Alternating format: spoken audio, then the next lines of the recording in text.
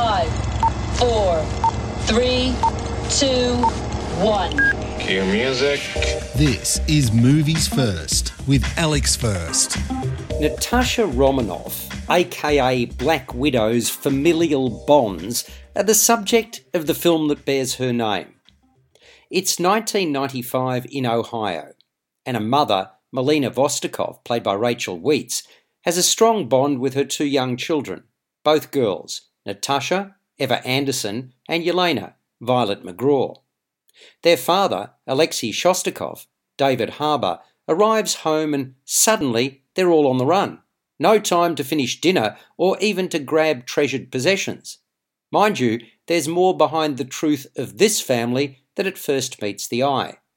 They make their way to a well-hidden small plane, but are subject to heavy artillery fire, barely managing to escape. It's all very scary and confusing for the children. And once they land in Cuba, the family is separated. Soon thereafter, we cut to Black Widow 21 years later.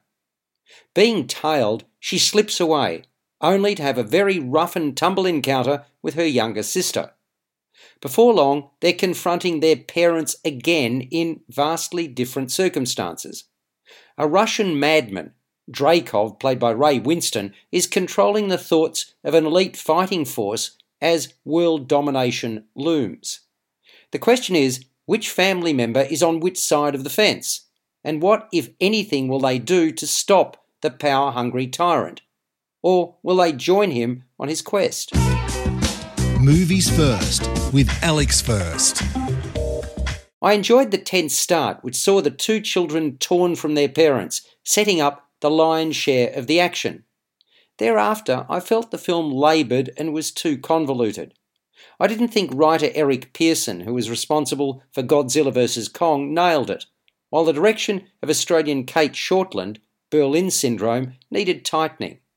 A thorough understanding of the Marvel Cinematic Universe would most certainly help gain a greater appreciation of what's on offer. Humour is intermingled with kick-butt heroics. One of the most amusing episodes is Yelena mocking Black Widow over a hair habit. Scarlett Johansson is thoroughly at ease in an expanded role she's filled for over a decade. Plaudits to Florence Pugh, who impresses as her far-from-shabby sister, who doesn't let Black Widow have it all her own way. Pugh matches Johansson stride for stride. Rachel Weisz is solid too, as a mother hiding a big secret, while David Harbour spends much of his time filling the role of the buffoon, thereby lightening the load. Ray Winston is spot on for the role of uncompromising head kicker.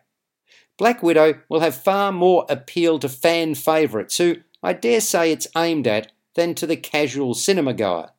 It's in cinemas and also available on Disney+. Black Widow scores a 6 out of 10. You've been listening to Movies First with Alex First. Available at Apple Podcasts, Google Podcasts, Spotify, iHeartRadio, or your favourite podcast player. You can also stream on demand at Bytes.com. This has been another quality podcast production from Bytes.com.